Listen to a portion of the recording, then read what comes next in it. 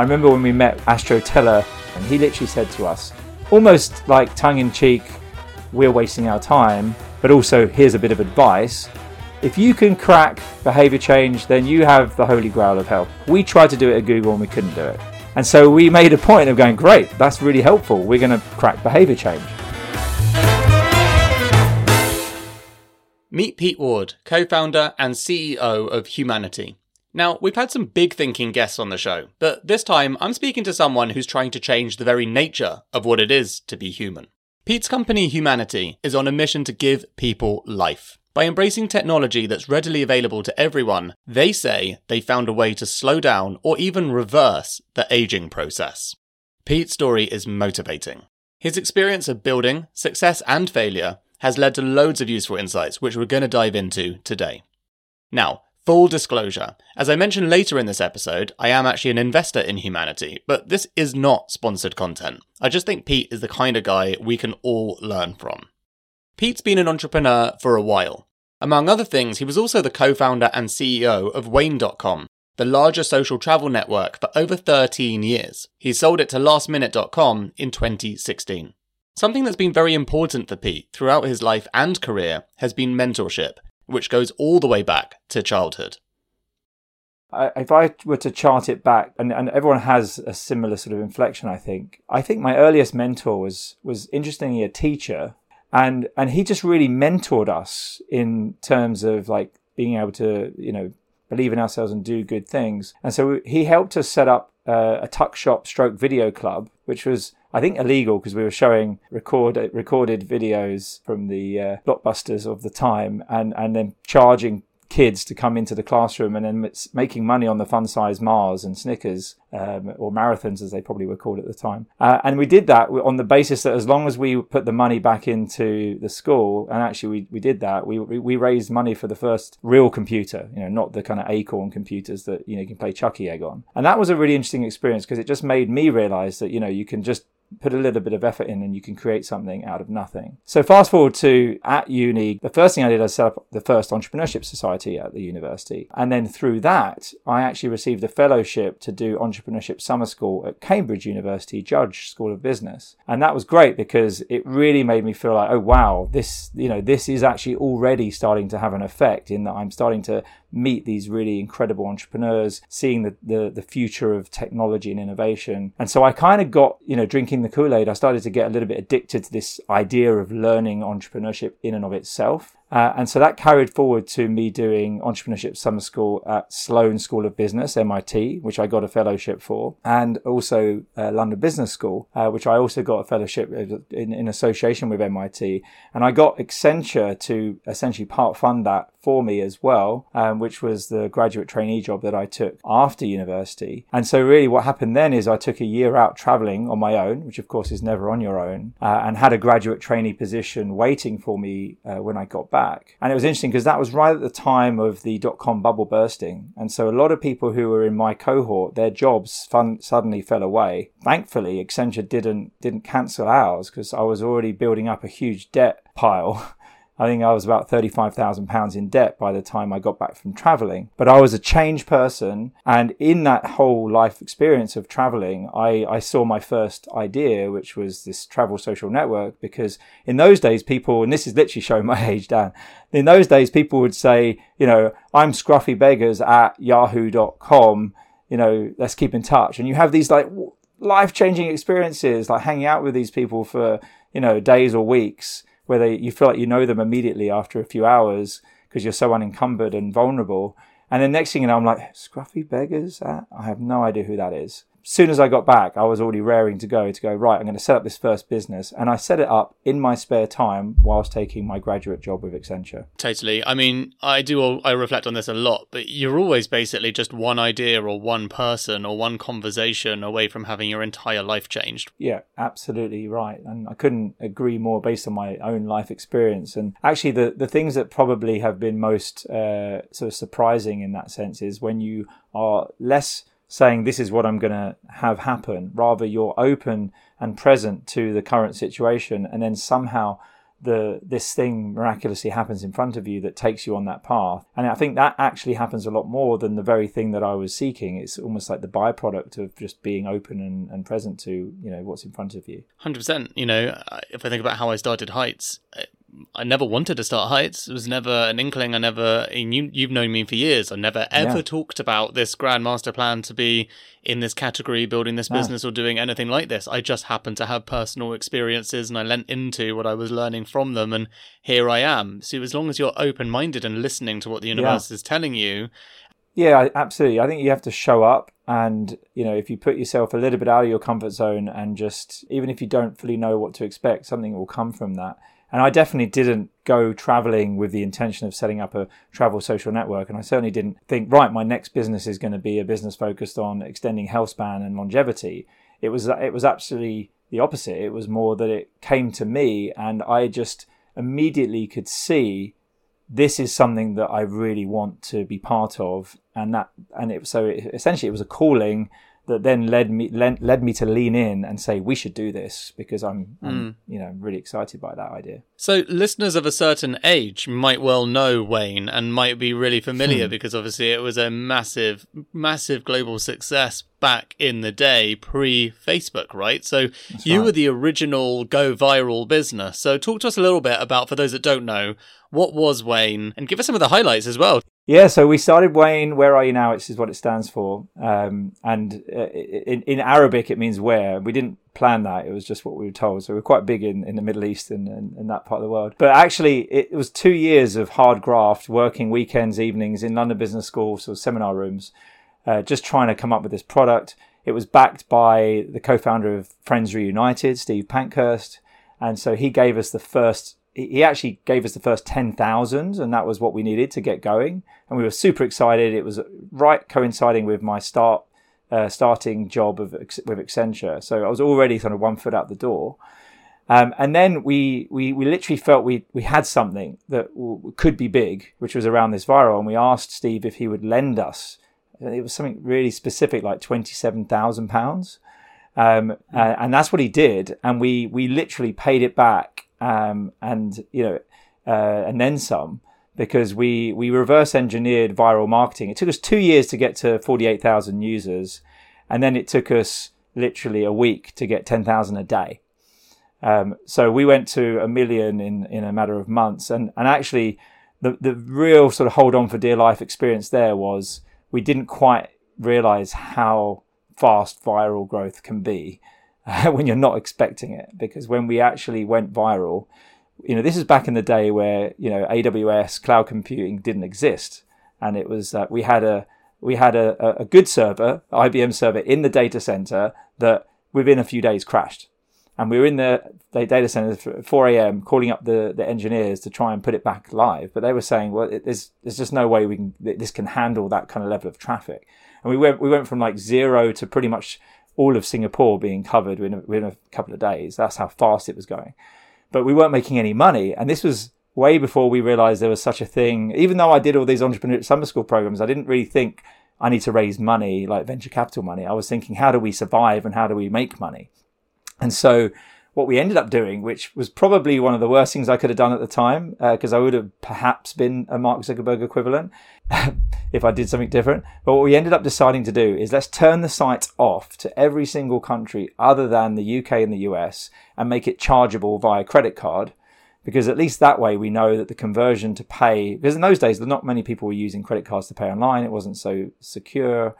And we went overnight from, being, not live to, we're highly profitable. And so within a year of that, we had, 6 million users. We went to the venture capitalists, and we didn't need the money because we were profitable. So it was a great place to be. We were very much in control of our destiny.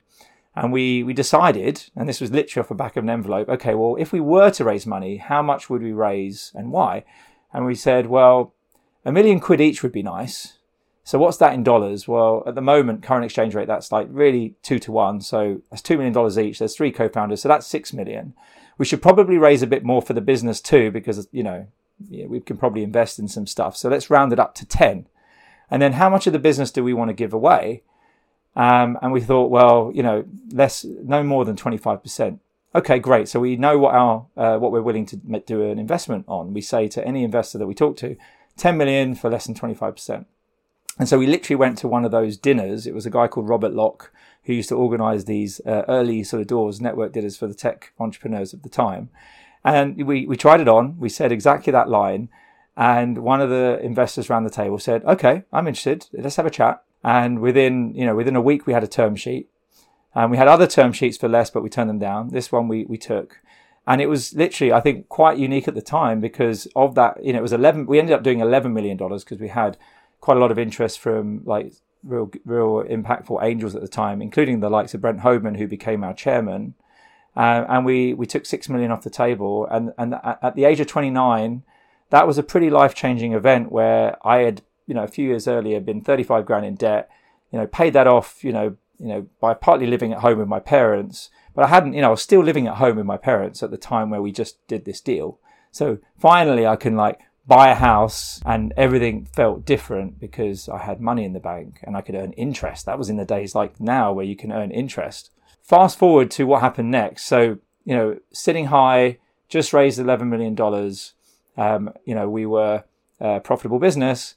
And one of the first things that the VCs and Brent, quite rightly, I think, said at the time, if we wanted to be big, because sites like MySpace were coming out of the woodwork and people were hearing about this thing called Facebook, but it was private network at the time.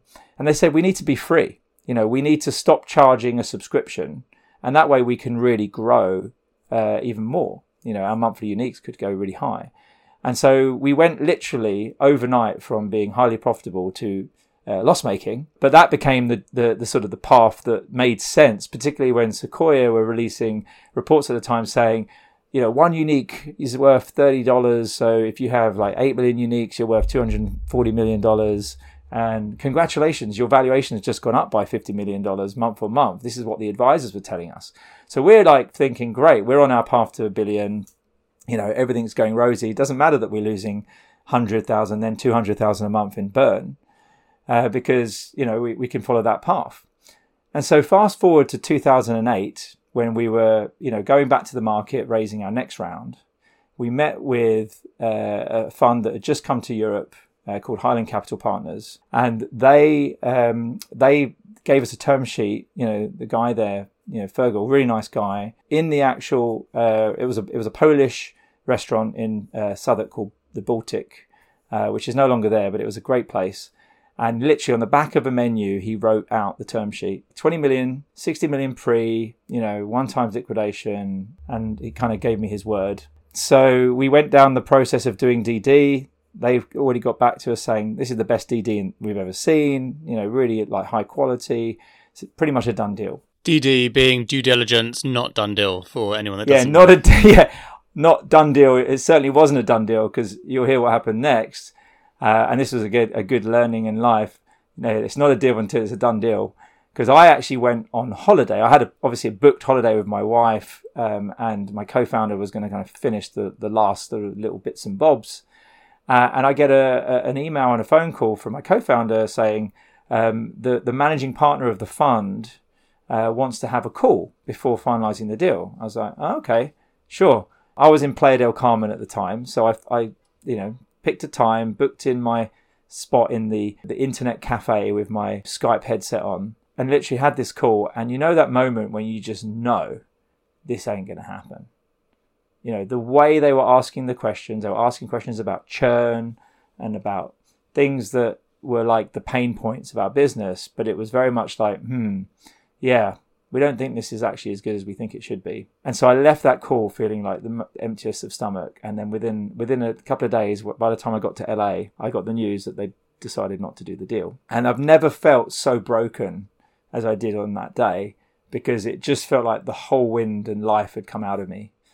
Because I figured, what are we going to do now? Every European fund had pretty much said, that's a good deal. You did well. We can't compete with that. And so we then went on a bit of a death spiral. We went from having, this plan to grow international expansion, do all these great things with 20 million in the bank, to we're burning 200 grand a month in cash and we've got $1 million left in the bank. What are we, that's not going to last that long. So what did we do? We drew down on a convertible loan note that was part of the previous deal, which we agreed with the investors. Our investors at the time were Draper Esprit. And we essentially tried to turn the business around, but it wasn't working. We were literally, starting to feel that without investing, we'd missed that window. And then 1 week after the deal falling through, the credit crunch, 2008 credit crunch hit. And suddenly all the market just disappeared. And that's why we had no choice but to draw down on the loan and see if we can turn it around. So then fast forward to the last literally 6 weeks or so of like when the conversion of that note is supposed to happen. We get an email saying we need to discuss the loan note from our board member at the time. And, okay, probably just a formality. Turns out that the investors didn't think the business was worth what it was when they invested. And that they think that we should, sell the business, and we'll lose 2/3 of the ownership, and they'll drag us into a quick sale. And this was probably one of the biggest lessons in my entrepreneurial career, because that really was the first time where the rug had been pulled from underneath me, and I felt very much betrayed at the time. And I think this is a bit of my own naivete, if I'm completely honest, because whilst I didn't take it as badly as one of my co-founders, it did feel like a punch in the stomach and a like a gun to my head. It would have been nicer for them to let us know 6 months earlier, look guys, if we don't achieve X by when, then we're going to have to do this, because then I would have had a chance to do something about it. So if it wasn't for another great mentor of mine, a guy called Chris Grew from Oric, who a friend of mine at the time, Colvin Stone, who was another lawyer, said, you should talk to Chris. Because my existing lawyers at the time were saying, yeah, there's nothing you can do. You're screwed. You're going to have to do this deal. And I was like, no, I don't like that advice. I'm going to get different advice. And I spoke with Chris, and Chris was literally, well, there is one thing you can do, but you have to be willing to go all in. And I was like, I like the sound of that. What's that? He said, well, you have to be willing to go bust, but then you're playing their bluff, because if you go bust, or you say, fine, let's take the business into administration, then they lose all of their investment. Pretty baller move, and they're not going to like it, but that is one way to get some leverage. And we spoke about it with my co-founders, and we're like, no, we're doing that. And it was more out of principle that we did it, because we felt that we didn't have the chance together as a team to sort of turn things around.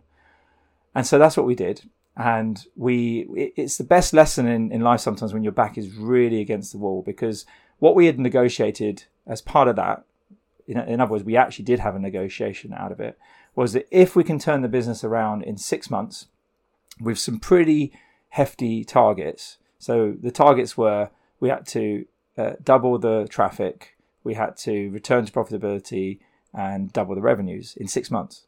We trebled the traffic, and we achieved the other two. Oh, the other thing we had to do, they made us do, was to hire a COO. And so that was a bit of a surprise that you'll become apparent shortly, because we could collectively choose who that person would be. And I felt the right person, the number one person for me, was this guy called Michael Gear, who I'd met over a coffee in Chancery Lane. It was this really nice American fellow who had just come over from Moscow, and he was telling me about what's about to be launched, this new dating site called Badoo. And this was literally before it went live, and he's telling me about it and giving me a sense of how it's going to have all these like viral mechanics and social gaming aspects to it. And I could just tell by the way he was talking that A, he really knew his stuff, and B, this was actually going to be quite huge. As we all know, Badoo went on to become one of the world's, if not largest dating site in the world. It powers Bumble, sold to Blackstone for $3 billion. And he, at that time, had just helped Badoo get to about 70 million users, but he wasn't vested. So, he was on the founding team, but he wasn't part of the ownership. So I was able to convince him to come on and join me because that was, a great opportunity for us to, work together. And so in that time, we focused on one thing. We did one product that was, based on some of the experiences he had at Badoo, called Meet People, with a travel angle to it. And it worked. And it was a great lesson to sort of know, if you focus on one thing, you get the entire team to down tools, forget what we were doing before, the make or break opportunity. And that turned the business around, and we went on to live another day. And then fast forward to a couple of years on, we ended up selling to lastminute.com, where it all started. If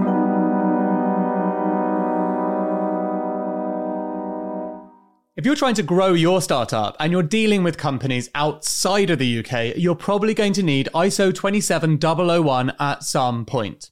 It's not the sexiest acronym, but it's basically the global standard for proving your security practices are up to scratch, like how you handle customer data.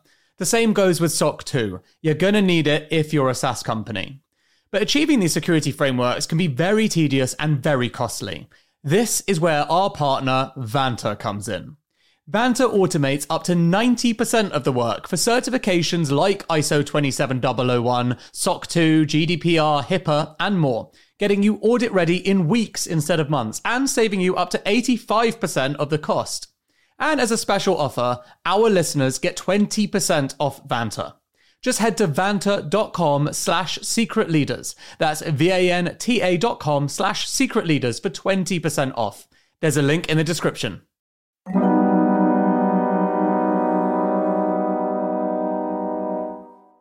Look, you know I'm fascinated by AI, but until the machines take over, there's only one thing that's going to determine your company's fortunes.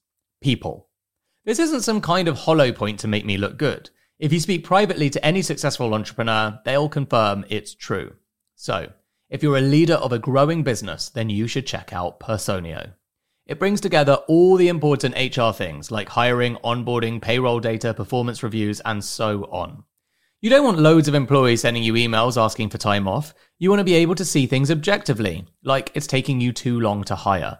You want to do performance reviews well, having clear goals for people that are logged in a centralized system. And you want to do all these things in one simple tool without having to become an HR expert. All of this is possible with Personio. Check it out at personio.com/secretleaders. That's personio.com/secretleaders. There's a link in the show notes. I think the thing that struck me here with you sharing this story is you didn't just accept that to be the truth. You could have taken it as gospel, and you went to a pretty respected first person and second person and third person, etc., and heard the same thing, which wasn't what you wanted to hear, over and over and over again, so you stayed curious. If you'd have stopped, if you'd have taken the first, second, or third bit of advice that you were given, and you weren't relentless about trying to seek a better way or a different potential answer, you wouldn't be in this position. You wouldn't have sold the business. You would have gone down instead of up. And I think there's really something in there, right? Because how do you ever know? Like, this is the problem with entrepreneurs. You know, we are stubborn. We are resourceful, and we are relentless. But how do you think you know sometimes if it's the right move or the wrong move, right? Because at the end of the day, you can keep banging your head against the wall for such a long time, getting the wrong answers be one right answer or one wrong answer away from the right one. But at the same time, you can also cause yourself quite a lot of anguish by doing this and not accepting fate for what it is. So how do you think you can possibly learn to get this right? Well, I mean, I think the first thing which I took from that whole experience that really stuck with me was, you know, the importance of never giving up and perseverance, because it got to the point where I felt I literally, what's the worst thing that can happen? And I think we all fall into this, you know, fear factor of like, it's going to be, my world is going to crumble. If, you know, if the business goes under, then my reputation is in tatters and I'm never going to get a job. And then you kind of take a moment, you think, well, actually, what will really happen? You know, I've got money in the bank. I've had a huge amount of experience from what I'm doing. You know, I can do this again, and there will be other opportunities. So you don't actually have as much to lose as you think. And the other big lesson, which Chris would really drill into me from Oric, would be that you have a lot more leverage than you realize. And it was when I started to believe in that and started to think, you know what, I'm going to test this theory out. I'm going to see just how much leverage we really have, and to really push it to the point where, you know what, I am prepared to lose everything, because that losing everything is actually not as much as it doesn't scare me as much as I thought it did initially. And maybe what I'm standing to lose is not as much as what, you know, our investors at the time would stand to lose. So this is worth a gamble. And I think the other thing was to sort of accompany that is that the amount of times we almost went bust, you know, both before and after that, frankly, for various reasons, you know, a few days from running out of cash or having to let go of most of my team and somehow not doing so and coming up with some rabbit out of a hat, you know, a few days before, which I didn't even know. It was almost like I had this, and maybe this is almost unhealthy, but I had this sort of feeling of like, oh, we'll find a way. We always have, we always will. We're going to find a way. And my staff would be in on this. They would know that they might not get paid in a few days.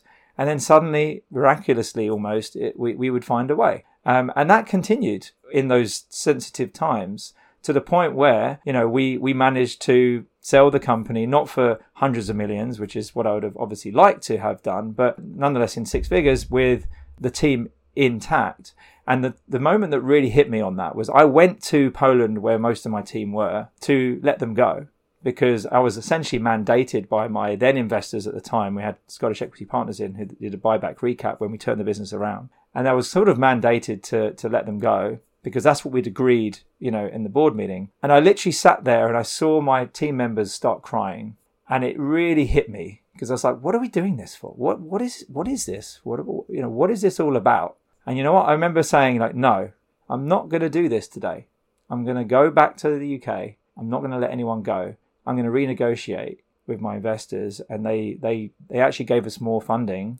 Credit to Scottish Equity Partners for that. They go, okay, that actually makes a lot of sense. We've got some acquisitive interest. We can sort of fund you because we were profitable, but we were on a very thin cash line. And so that made it harder, but they were helping us to go through that time and ended up almost selling to another company. And then even after that, when that kind of didn't happen because they had a existential event as a company, which is often what happens when you try to sell a company. You're just about to sell, and then suddenly something left field happens, and you're back to square one. But it was a blessing in disguise because I can't think of a better company to have sold to in the end, which other than Last Minute. How many times do you reckon you almost went bust? I counted at the time, and I can't verify this because it was based on then just working out those. It was much closer to me at the time, but I wanted to hit the number 15 because it was a really nice round number. But I basically worked out it was 14 times. Blimey. I mean, it's amazing, actually. I've never asked that question before, and I wasn't expecting you to have such a high number, let alone recollection of the specific number, but that says a lot, doesn't it? It says so much in someone's story to have gone almost bust, so close like that, 14 times, and still have sold the company. What is the key lesson that you want to share with entrepreneurs that are listening to that mean feat of resilience? I mean, first of all, when you're so close to the line, you need to get advice.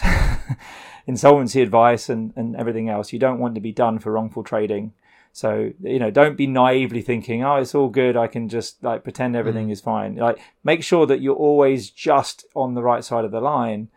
But at the same time, be open and present to creative thinking in the very sort of, when your back is against the wall, because invariably things come out of the woodwork that you don't expect, and it brings out the best in you and your team when that happens. It's amazing how we get so, we let the team become, inefficient.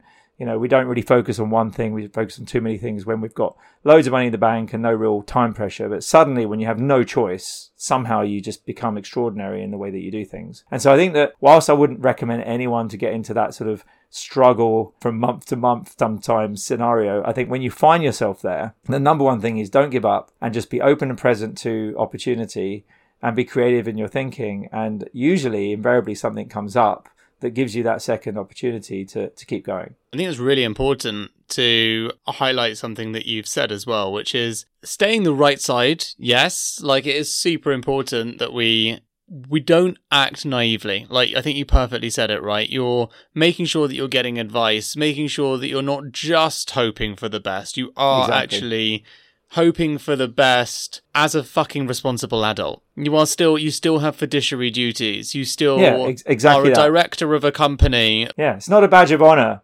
Well, it's not a badge of honor, but I think also, people do go to jail for getting this stuff wrong, right? Exactly. I remember a time when I was going through something very similar in my last company, and I went to you, and you sent me to an insolvency lawyer, and I sat there in that insolvency lawyer's office, and I was honestly, so grateful that you told me to go there, because I was probably 2 weeks away from breaking the law, ultimately, without knowing. And we got out of it, but we got out of it on the right side of the law, and it's pretty important stuff. Yeah, and I think that's also about not being too proud or egocentric in this, because a lot of people wouldn't want even people to know that they're talking to an insolvency practitioner. Absolutely. Because that surely sounds like you're failing. But it's just like seeing a therapist when you think something's not going quite right for your personal life or your family life. It's just very healthy, I think, to lean into that and just make sure that, you're doing everything you possibly can. How do you feel to have almost built an enormous business and not to have?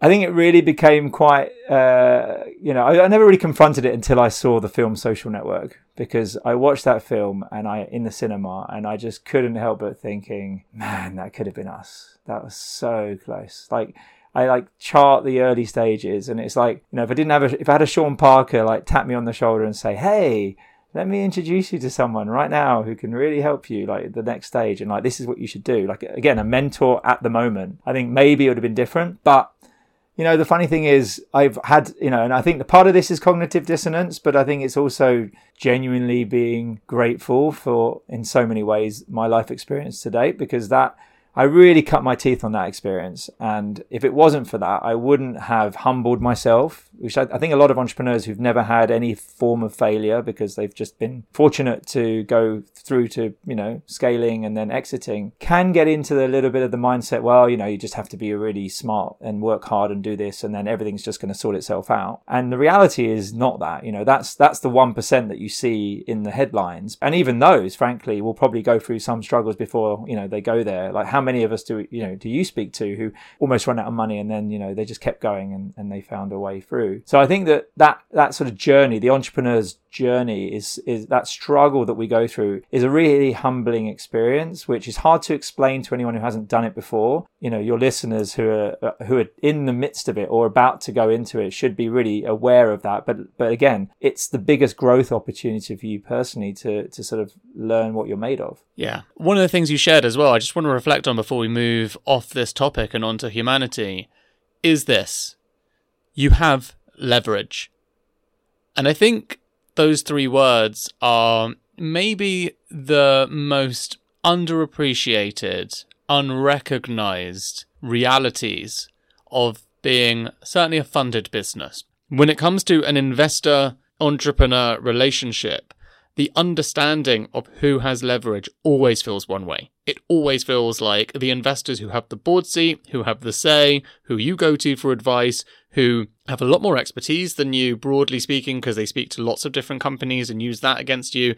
And they have a lot of very specific knowledge that you don't have, and they use that to their advantage. All of this stuff just plays into a very one-way behavior cycle of you feeling like you need to perform for them. What you did to call their bluff is actually fundamentally the one thing that I'm certain almost every entrepreneur could do but does not do. And it's so important. And I say this because I did this too. I know this story of yours and I found it super inspiring. And I also went, as you know, to a former guest and friend of ours, Michael Acton Smith of Calm. And I got his story, and I got when this happened to me at Grabble in my last company before Heights. And I needed to know how to turn the situation that I was in around. I went to Michael and understood how he got leverage and how he understood that actually every founder with investors in their business has leverage, and how to hold your own and make sure you're calling a bluff and saying, if that's how it is, I'm going to just run it into the ground, or I'm just going to, obviously it doesn't have to be torpedoing a business, but in these times where the whole economy is tanking and businesses are going to be in trouble, it's worth remembering that. Yes. And I'm glad you mentioned Michael Acton Smith, because he's, to me, the archetypal example of someone who has been through some of those tough times, has maintained a real air of humility and niceness as a person, as a human being. I couldn't be more delighted about what he's done, and it makes sense given he's also gone on his own journey with Calm and beyond. Totally. So, perfect example, because, and I suppose this is a disclaimer, Michael and I are both investors in Humanity. Yep. So, which is your new business. So I'd love you to talk to us a little bit about what Humanity is and why you wanted to start that. And frankly, why you wanted to go at it again after a journey like that, almost going bust 14 times, finally making money out of it. What the fuck's the point? Why don't you just retire and chill out? Well, it all started, as a lot of these things do, at Web Summit. Fun enough, when it was in Dublin. I was having a pint of Guinness with my good friend Michael Gear, who had helped get me out of the mess that I was in with Wayne. we were both wearing coloured ponytail plaits in our hair. No idea why, but the photo says it, so it's true. He literally said to me, and I remember it really vividly because it's not the sort of thing that most people say to you, what if I told you we could end aging? And I literally looked at him, I was like, okay. And I'd tell you, I think you've had a few too many pints of Guinness. Yeah, and also that I imagine that more pints of Guinness is not the answer to end aging. No, they might like to say they have a lot of iron in there, but that's very fractional, and actually too much iron is not a good thing, but that's another story. But no, it was very much that sort of moment in life that we were talking about earlier, which comes to you, and I was taken by surprise, but very intrigued. And he said, no, but seriously, I've been hanging out, as you do, in a bunch of labs in the US, in the Valley, and talking to a bunch of scientists. And Mike was just telling me that, he thinks there's something there that, we can measure this loss of function that happens in the body, aka aging, and we can productize this and bring it to direct to consumers. And because him and I had experience at that point, I was just selling Wayne, he was selling Anchor Free, which went on to, have 900 million users. We'd built these platforms that had reached over 1 billion users. And he literally had a very simple thing to say, which is like, I just think that we could use our skill sets to have huge impact to help, millions of people slow their aging. And so I was like, okay, well, you definitely have my intention, but I don't know if this is really true. Like, can we really slow aging? It's the first I'd really heard of it. And so he told me a little bit about his story and what led him to that, and so he had a family member and a high school friend who got diagnosed with late stage breast cancer. They died within a year of diagnosis, and that just left him feeling completely helpless as to how to help them, how to help his family, himself and others. And so he started to, at the height of his career, he was starting to ask all these top scientists, people like George Church, who helped map the human genome, Aubrey de Grey, who is like the founder of the longevity movement. And they would be, kind enough to answer his silly questions. And that's what really led him into this rabbit hole of what's better than early detection. It's prevention. And we can use this longevity science, this data science, AI, to really understand what's working. So we decided to do what we called a science fantasy camp. Sounds really cool. Not, but nonetheless, we decided to, pack our suitcases, take a holiday from our day jobs. I was doing my earnout at last minute, and get our whole genome sequenced and meet some of the who's who in the genetics movement. Because he was like, you got to come to this. This is like where you're going to meet some of these folks like George Church. And then I got to ask all the same stupid questions. Can aging slow down or reverse? Can it be done not just by taking a drug or some therapy, but you can do it through lifestyle, environmental factors? Absolutely. I was surprised, in fact, how confidently, emphatically they were saying absolutely, almost like that's obvious. And then, okay, so we can build a product that can, measure this and slow it down. So that was the moment. That was the moment where we met and we came up with the name, Humanity. We wanted to create something that would have impact across the entire species, not just for us, but how do we propagate this breakthrough science and technology to hundreds of millions, if not billions of people, and make it, available to everybody rather than just the rich and famous, and those who can afford to have all these treatments. And so began the decision that we were going to create this company.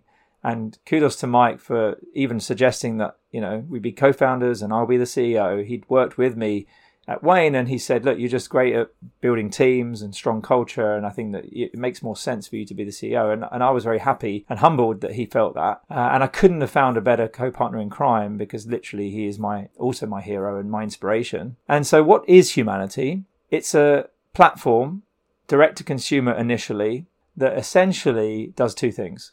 Number one, it monitors your rate of aging and biological age. And secondly, it guides you to slow it down or even reverse it. So the best way to think about this is a little bit like a Waze, the traffic app, before they were sold to Google and now in powering Google Maps, where it would know where you are on your journey and based on other people who took a similar journey before you, would create that feedback loop to let the others know and also the algorithms know that the best route right now is to take the second left and get there in 17 minutes. And we don't know how that works on the sort of technical sense as a consumer, but we know that if it gets us there in 17 minutes, give or take a minute or so, it's pretty darn good. So I'm going to trust it. There's no health navigation system out there. The way that health is propagated to the masses right now, the gold standard is double-blind placebo clinical trials where they take one variant, and that variant can be omega-3, and they try to basically see whether it's working for everyone who takes that versus they don't, or does that high intensity interval training every week or 3 times a week for X number of weeks. Does it have an effect on their health span and lifespan? And what they would continually find is that they can't repeat the same results with a different cohort. Sometimes they contradicted each other. And that's partly because you can never really control for all the other variables that are happening at the same time. We're all different, and the twin studies show that. So what we're building really is a system that enables you to see what's working to increase your health span based on other people who are doing similar actions but slightly different, who have a lower biological age or are slowly reversing their aging. And then we map you to that healthiest version of yourself cohort so that you can become healthier for longer. Okay, so quite a big vision. How are you doing against your vision so far? So our mission is to get 1 billion years of health back to humanity by the end of this decade. And I think a great analogy of this is when they mapped the human genome, which they did like less than 1% in the first year over a few years, and then exponentially, obviously, they were able to achieve it. And so we've got 150,000 plus users today, billions of health data points, and we've already yielded over 40,000 years of health back to humanity. And so this is our North Star. This is the metric that we communicate on our all hands and measure. And it's essentially the difference between your biological age and your chronological age, your actual age based on your date of birth. And we essentially look at that when you sign up and look at what happens since. And so behavior change, the holy grail of any health intervention. I remember when we met Astro Teller, and he literally said to us, almost like tongue in cheek, if you can crack behavior change, then you have the holy grail of health. We tried to do it at Google and we couldn't do it. And so we made a point of going, great, that's really helpful. We're going to crack behavior change. And so we did this metric, which is the nearest thing to a trial, where you can see what movement people did before they signed up to the app and what happened afterwards. And we saw that we could get an average of 15.5% median increase in movement for the next 40 days after signing up compared to the previous 40 days. So it's not just something that happened for the first day, but something that was sustained for 40 days, and it was stark, the increase. And what's even more interesting, and we didn't realize this until we ran the data, is that the clinically obese, those who had a BMI over 25, increased it by 18%. We could actually see that we weren't just having an impact on those who are already healthy and focusing on how they can get that extra 5% improvement in performance. This was about everyone, your Joe Blogs, your mum and dad, your friends, whether you're a couch potato or you're a fitness fanatic. This is something that can help you and guide you to a healthier version of yourself. And it's something really, quite provoking in a good way, I think, to have that awareness of how you are aging, on the inside, but your biological age compared to your date of birth age, because we're all blinkered, or we don't want to know sometimes because we're worried to know. But once you find out, and more importantly, once you realize that it's in our control, that we can actually affect this, and not just affect it in a small way, but in a big way, to the extent that there was a study that came out in 2021 where they did a 4-month sort of interventional trial where it was essentially a combination of, some exercise, good sleep, low stress, taking probiotics and a combination of different relatively simple interventions. And it had a profound impact on the ostensibly healthy population in slowing their biological age and improving their health biomarkers. But not just by a few months. We're talking about years. A year of health gained. And there was a couple of great scientists and economists, Andrew J. Scott, not the Andrew J. Scott we know, but an Andrew J. Scott in London Business School, David Sinclair, Harvard sort of scientific professor focused on longevity, and a guy called Martin Ellison. They actually, for the first time, calculated the economic and societal impact of giving a year of health back to humanity. And it was calculated to be worth 38 trillion. and 368 trillion over 10 years. So this longevity dividend is something that if you were to assume everyone's, valued equally, is $27,000 per person. So that's obviously not the number you care about, because actually giving your loved one an extra year of health on this planet is priceless. But it gives you a sense of the impact that you can have if you not only help yourself increase health span, but you give that gift of life to your loved ones. And for those that don't actually understand exactly, what does it mean when you talk about biological age? How does that differ to chronological age? So your biological age is essentially measuring your loss of function or risk of disease and or risk of death. So in the scientific terms, it's called all-cause morbidity, risk of any kind of disease and all-cause mortality. And so it's thanks to these incredible data sets that we, if it wasn't for them, a lot of the breakthroughs that you read about, often day in, day out, actually in the news, if it wasn't for these longitudinal data sets like the UK Biobank here in the UK, the NHANES in the US, we wouldn't be able to really run now these machine learning algorithms and use AI to see what the patterns are in the data, because we could see in our case in the UK Biobank, they had these, accelerometers tracking them for up to 6 months, second by second. And they also had heart rate monitors tracking them second by second. Fast forward to today, we have that technology in our pocket or on our wrist or even on our finger, where we can measure our heart rate second by second, our movement patterns. And there's a huge amount of richness in that data. Now, we're not talking about the number of steps or how fast you walk, although those are part of the equation. We're talking about the patterns, because the pattern is what the AI can pick up on and say, okay, that pattern matches this trajectory. And so that feedback loop enables us today to compare your pattern to those hundreds of thousands of people that had those patterns 20 years ago. And we can fast forward to see who got sick, who died, who got cardiovascular disease, who died, at 67 and so on, and therefore give you that sort of feedback loop to know whether you're heading in the right direction. Yeah, that's a lot clearer. Because I think one of the challenges, obviously, with getting people involved in the mission of humanity and more interested in longevity is trying to break down, not just complex science, but trying to break down that this really is for everyone. Yeah.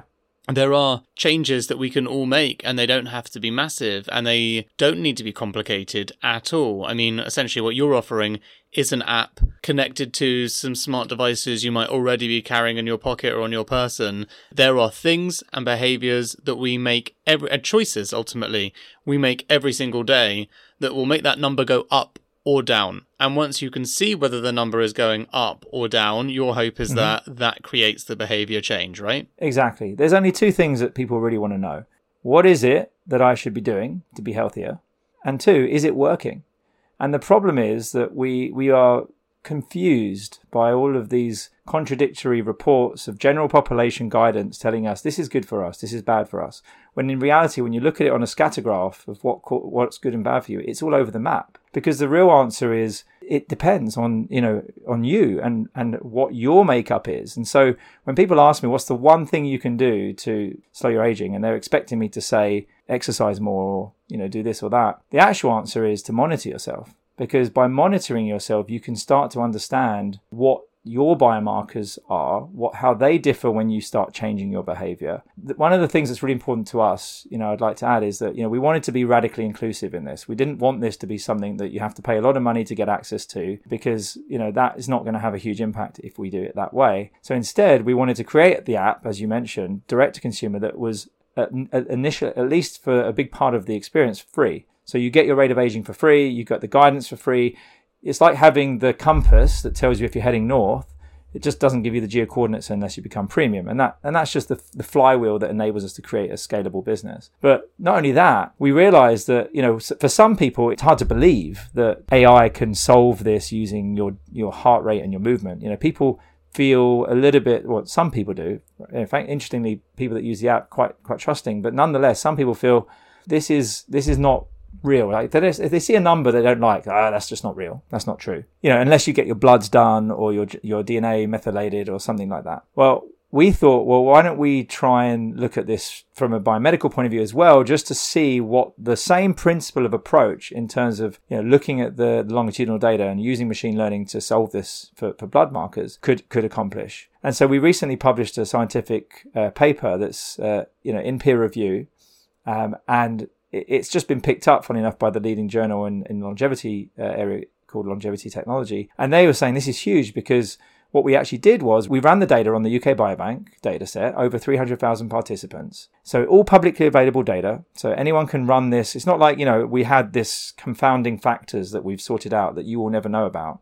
This is real public data that you can get a license to. And we ran the AI and the ML on it. And we basically were able to come up with a blood biomarker model that's 9% more predictive than the most well-known blood biomarker out there. More importantly, though, we worked out that we could do this with a handful of blood biomarkers, like 4, 5, 6 blood biomarkers from a panel of 60 common markers. And we can pretty much get the same level of prediction, give or take a few decimal places of percent, which for us was much, much more interesting because it's a lot less expensive to get 4 or 5 blood analytes than it is to get 20, 30. And so, to make it as radically inclusive as possible, that's something that not only did we want to incorporate in our app, which is coming soon, but we wanted to publish it and have it open and available for anyone so that, frankly, anyone can do this at home if they want, and they can, they can monitor their aging for a fraction of the cost. Earlier, you used words like exercise and drinking less and eating less and how that's going to help us slow our aging. But that's obvious stuff. Like, we know that, and everyone knows that. Whether they do anything about it is very different to knowing it. We all know it. What is the most surprising action to reverse aging that you've discovered? Is there anything that we wouldn't necessarily have thought of? Like, is this where you tell us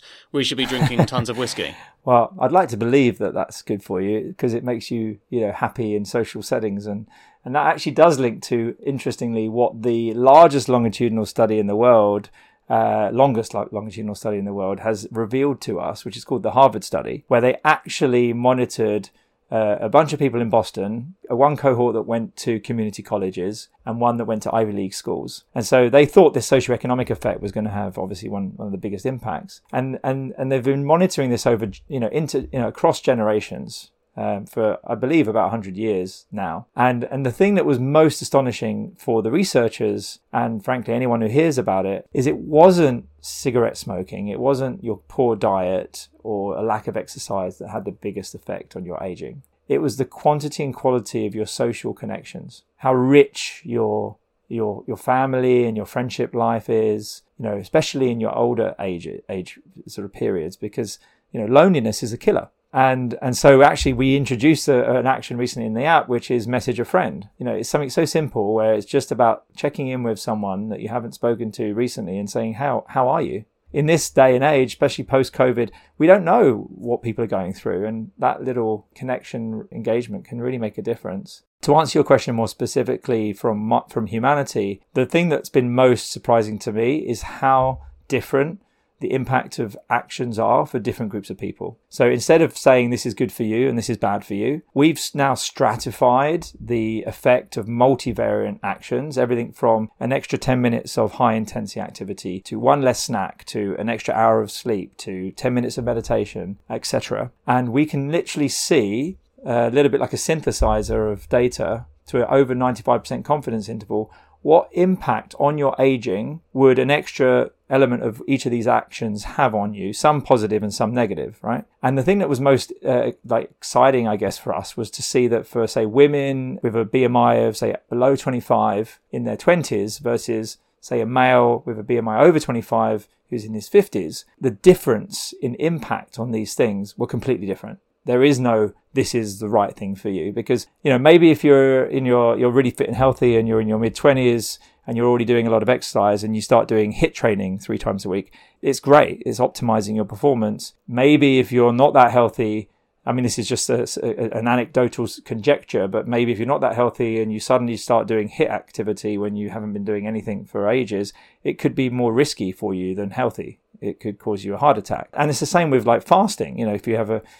Or rather I should say keto, for people that really believe in keto. If you don't have a certain protein that allows you to absorb the fat, it can be really damaging. And, we're hearing that a lot of the studies on fasting are done on men. So we're What about when a woman is is pregnant, and or is in general looking to get to get pregnant or breastfeeding, even just when they're not? Is it actually net positive or net negative? And I think some of these questions haven't really been fully answered yet because of this like general population, it's good or bad for you answer. That's what we hope to have a huge contribution towards. Love it. And you're already having a massive impact on the world, but certainly your users and at the very least our listeners already. So I want to know, looking back, do you have any regrets? Is there anything you wish you'd do differently? In all sincerity, I frankly don't. I'm doing something that I feel can have a tremendous impact on society. And it just gives me a lot of purpose, having lost, my dad to a severe stroke when I was in my 20s and my mum last year to COPD from smoking all of her life. It's just not necessary, because what's better than being around for your grandkids or even great-grandkids in many years to come. Amazing. Pete, I'm going to ask one final question, the one I always ask everyone as the last one, which is, what advice are you going to give to aspiring entrepreneurs who are looking to start their own business? Similar advice to what you would give, Dan. Just start now. Just do it. It's amazing how momentum has a part to play. So just put your foot in front of the other, and before you know it, you're doing something. My wife's on this journey now. She's been a stay-home mum for many years, and a homemaker before that. And she's literally, I don't want to jinx it, but about to set up a business potentially with two of the mums that she's met through Forest School. And it literally went from an idea to now they're like negotiating a lease in a local establishment. And it's just, I feel so excited for her. And it's just incredible to watch that immediate momentum. Suddenly something from nothing is something. People are talking about it. We can imagine it. And for anyone who's thinking about becoming an entrepreneur, just do something. Just start the process, and amazing things will happen.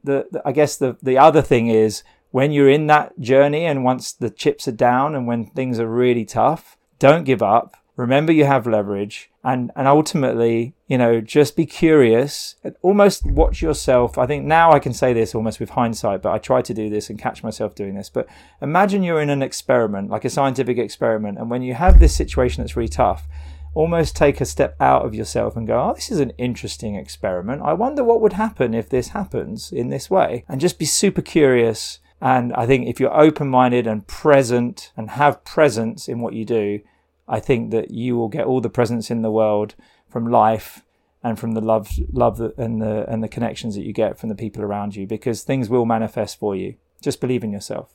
Thanks to Pete and his optimism, I'm leaving this episode excited for what the future holds, even more so than normal. Here at Mindset Win, we want to give you the tools to become better at what you do. Taking inspiration and wisdom from our guests, we will hear stories, strategies, tips, and tricks. Told by leading names in sport and beyond, who know what it takes to get to the very top. There will be 2 episodes each week, packed with amazing stories and practical takeaways for us all to follow. Search for Mindset Win on YouTube and on your favorite podcast app. Thanks for listening to this episode of Secret Leaders. I've been your host, Dan Murray-Serter. The episode was produced by Ruth Edwards and Sol Harris, and it was brought together by our head of podcasts, Will Stollerman. See you next time.